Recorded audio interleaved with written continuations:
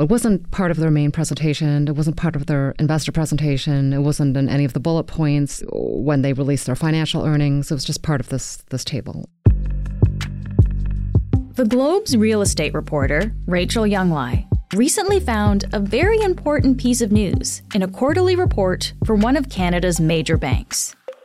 At the bottom of CIBC's table, the amortization table, there was a footnote. It basically said that $52 billion were negatively amortizing. A negative amortization means that the amount of money people owe for their original loan goes up instead of going down, even when they're making their regular monthly payments. You're essentially going backwards when you're trying to pay down your loan. Today, Rachel's on the show to explain how and why this is happening and what it could mean for your mortgage and Canada's housing market. I'm Menaka Raman-Wilms, and this is The Decibel from the Globe and Mail. Rachel, thank you so much for being here today. Thanks for having me. So we're going to be throwing into a lot of bank lingo today, and we'll make sure we break down what it means. But let's just start with the basics here. When someone gets a house with a mortgage, they basically get a loan from the bank and then set up a repayment plan. And we're talking about the amortization period here. Can you just give us the very basics of what an amortization period is? Like, what does that mean? It basically means the amount of time it takes for you to pay down the original loan plus the interest, because you're charged interest for borrowing this money. So that's basically what it is, the length of time it will take you to pay down your mortgage. And in Canada, the amortization period is normally 25 to 30 years. Why is that the usual time frame?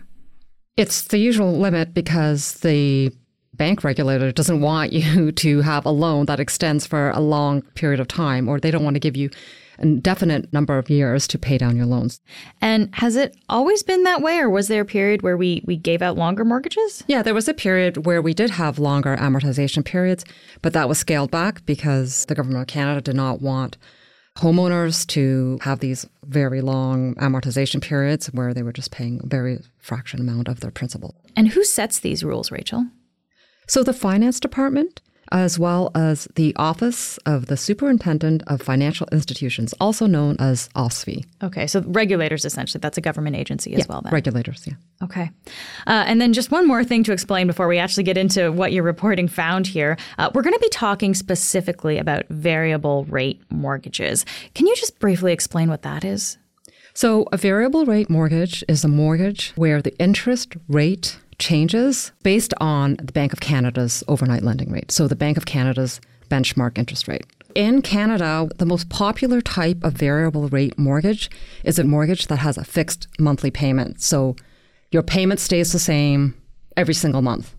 And that has never been truly tested until this past year when we've seen interest rates go up as much as they've gone up. So I would say that when people think variable rate, they think, oh, okay, it changes with the Bank of Canada's benchmark interest rate. Mm-hmm. And so my monthly payment should go up every time they raise interest rates. But this product that we have in Canada does not change every time the Bank of Canada raises interest rates. It stays the same. The monthly payment stays the same. Okay. And that, of course, is something that we've been paying attention to this last year because we've seen it dramatically increase from 0.25% to now 4.5%. So that's dramatically increased. So that will affect people with variable rate mortgages. Yes, correct. It's such a big increase, going from 0.25% to 4.5%. It's just the magnitude of that increase over such a short period of time is huge, in less than a year. And I know it's low, 4.5%. Is very low compared to the 80s when we were in double digits and 20%, but it's still just the magnitude of the increases was very surprising. Okay. So let's get into what you found in your reporting, Rachel. CIBC's most recent financial statement had in a footnote that 20% of their mortgage holders are making monthly payments that aren't even touching the principal and aren't even covering all of the interest that they're paying here. And if these mortgage holders are signing up for a 25 or 30-year loan repayment plan, what's happening to their loan, I guess, in the long term? So for the variable rate mortgage holders, the length of time it takes for them to pay off the entire loan is being extended. It's lengthening. So if they took out a 25-year variable rate mortgage, the amortization period is going beyond 25 years. It's going beyond 30 years. Okay. And so let's just break this down to really look at how this happens. So if you've got a mortgage and let's say you've got a variable rate mortgage, you're paying $5,000 a month or something for your mortgage. Can you break that down, what that $5,000, I guess, would cover maybe a year ago or 2 years ago and what it covers now? Sure. Okay. So say 2 years ago, you were paying less than 2% in interest on your mortgage, and say you were paying, I don't know, $3,000 towards your principal and $2,000 towards your interest. But as the Bank of Canada raised interest rates, more of your monthly payment, more of your $5,000 monthly payment would go towards interest and less towards principal. So I don't know, say after several interest rate hikes, you could be paying $3,000 towards interest and $2,000 towards your principal. And then getting to a point where now interest rates are 4.5%. You know, for this example, none of your payment would go towards principal reduction, towards reducing the size of your original loan, and all would go towards interest. But in the case of what was happening with CIBC and other banks, we have some mortgage holders, some variable rate holders, whose monthly payment, so that $5,000 payment that we're using as an example, it's not covering even all of the interest because interest rates have increased so much. Wow. Yeah. Part of this might seem a little scary, right? Because I imagine there's people out there who might be surprised to hear this, maybe even a little bit worried if they have a variable rate mortgage. Do banks warn people that their payments aren't making a dent in their principal and maybe, in fact, aren't even covering their interest? Like, are people notified that this is happening? In some situations, if you are getting to the point where your monthly payment is not going to be covering any of your principal reduction, the bank will call you or send you a letter and say, you're getting close to this, they call it a trigger rate, this trigger where you have to increase your monthly payment. So in some cases, they do. In some cases, you are allowed to add some of that interest onto your mortgage, the size of the loan, and you're not alerted until you reach a certain threshold. And then they will tell you, okay, not only are you not covering any principal, these interest payments are increasing, and now you have to increase the size of your monthly payment. Okay. So some banks will notify you with that trigger rate, but sometimes you won't actually get that notification until you're already adding a lot more money onto that. Yes. The amount of money you have to pay is really going up then. Yeah. So basically what's happening is that, so the interest that you're not covering is then being deferred and added to the original size, your original loan size. And so when you come up to renew your mortgage, usually you have to do that every few years in Canada. Do you see a change at that point? Yes, that's when you see a change. When it comes time to renewal, so in Canada, it's the most common term is 5 years. So I don't know if this is a lot of math for this, but say in 2018, you took out a 25-year mortgage and it's up for renewal this year. You, according to the contract, the loan contract, you should have paid down 5 years of the loan. Right. So you have only 20 years to pay down the rest of your loan. But because during this period, your interest rates have gone up dramatically and you're paying less towards principal, that means that you are trying to bring your amortization period back now, not just to 25 years, bring it down to 20 years. And that means that your payments are going to be a lot higher. And do we know right now how much more a person might pay? So there are estimates out there. I mean, it depends for every borrower. It depends on the size of their loan, when they took out their loan, what kind of interest they've been paying. A rule of thumb is that it's a 50% increase over the period of the past year, with interest rates going up by 4.25 percentage points. In some cases, I've spoken to mortgage brokers who have said that some of their clients are seeing their payments go up by $1,000 or $1,500 per month. So it's significant.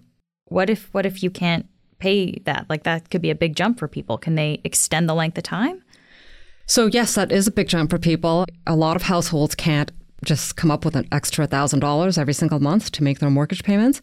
So at that point, you can try to do a refinancing, which is basically taking out a new mortgage and you could try to go back to the original terms of the loan. So go back to 25 years.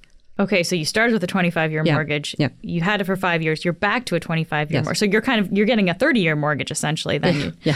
Some mortgage brokers are talking to their clients about trying to find extra cash to come up to try to reduce the overall size of the loan, so they can reduce the size of their monthly payments. Or some of them have told their clients, oh, well, you might have to downsize or maybe try to find a renter.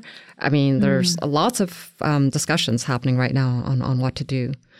I would also say that we are not really seeing the true impact of these interest rate increases quite yet. I mean, even though it's been a big increase, some people won't know or won't see how much more they have to pay until it's up when they have to renew their mortgage. Can you just help me understand, Rachel, like if there are rules in Canada around amortizations getting too long, how is this allowed to happen? It's a function of the product, and because it's a fixed monthly payment, it's the way the product works. We'll be back in a minute.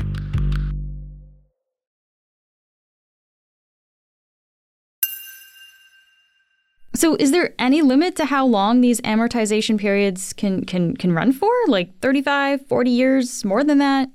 So it's not clear from the disclosures that the banks made in their quarterly results how long they are. All we know is that they're above 30 years, that they have a large portion of their residential loan book is above 30 years.